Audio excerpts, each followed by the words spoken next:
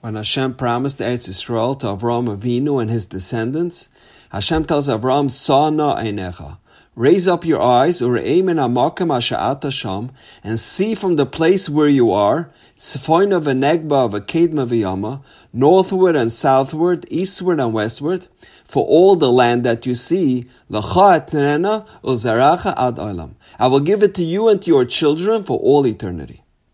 As the Ohr HaChaim HaKadosh, if we examine the pasuk, we find something very strange. Hashem told Avram, raise your eyes and see min hamakom asher ata sham, from the place where you are. Of course, from that place. That's where he told Avram to stand.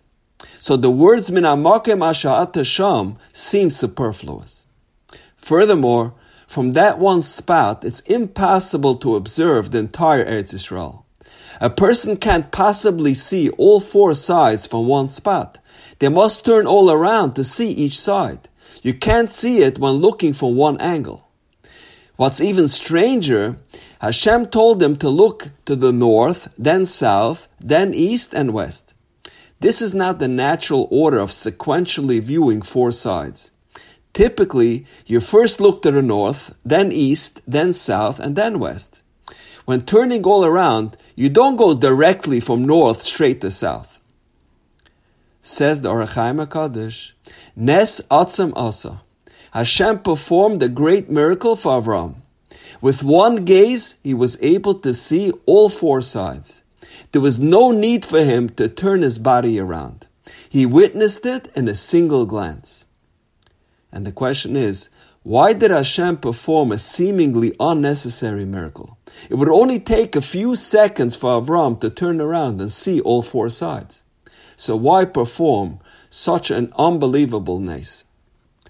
Said Reb Chaim Shmulevitz, Hashem rewarded Avram mida keneged mida. Avram, as we know, had 4 doors to his tent. Why? Not to be matriach his guests to come all the way around to the front door of his house. He wanted them to have easy access. Wherever they found themselves, they were able to come right in. Avram was the quintessential Baal Chesed. He wanted to do the ultimate achnasas archem. So Hashem paid him back, mida keneged mida. He told Avram, when I will show you Eretz Yisrael, you won't have to twist and turn yourself into a pretzel to see the promised land. You won't have to inconvenience yourself to turn all around. You will also have easy access. You will be able to see the beauty and the splendor of Eretz Yisrael all in one glance. Hashem's reward is incredibly precise. The Gemara says, Ein HaKadosh Baruch Hu mekapeach schar kol birya. Hashem rewards a person for every good deed that they do. No minor deed goes unrewarded. Hashem operates mida keneged mida. We say every day by Shachris, Tamidei Chachamim marbim shalom ba'olam. Torah scholars increase peace in the world. How do Tamidei Chachamim increase peace in the world? So the Chassam Sofer says something incredible. There's a predetermined amount of conflicts, dissension, and wars that is destined for the world each year. However, through the engagement of Tamidei Chachamim in the Melchemta Shel Torah, in the wars of Torah, arguing, dissecting, and debating within the realm of Torah and Halacha, they decreased that amount that the world would have to endure in physical combat. So, for example, if it was decreed on Rosh Hashanah for 1,000 hours of fighting our opponents, and Tamidei Chachamim engage in 500 hours of Mechemta Shel Torah, they now cut that amount in half.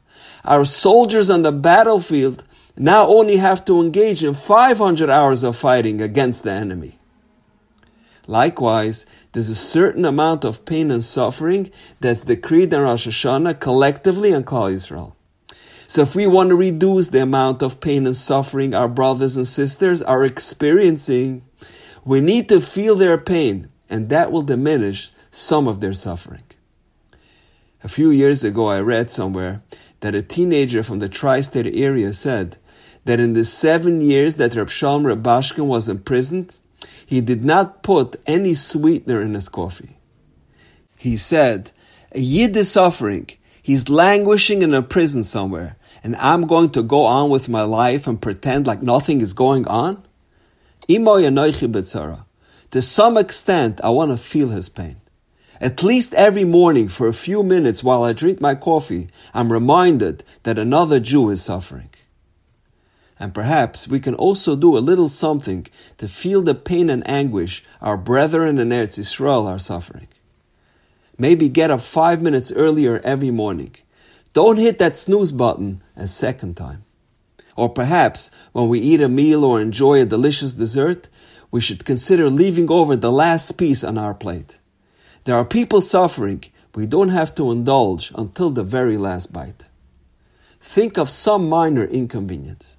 And hopefully in the schus of our suffering, Hashem will alleviate some of their suffering. And now, we know. Have a wonderful day.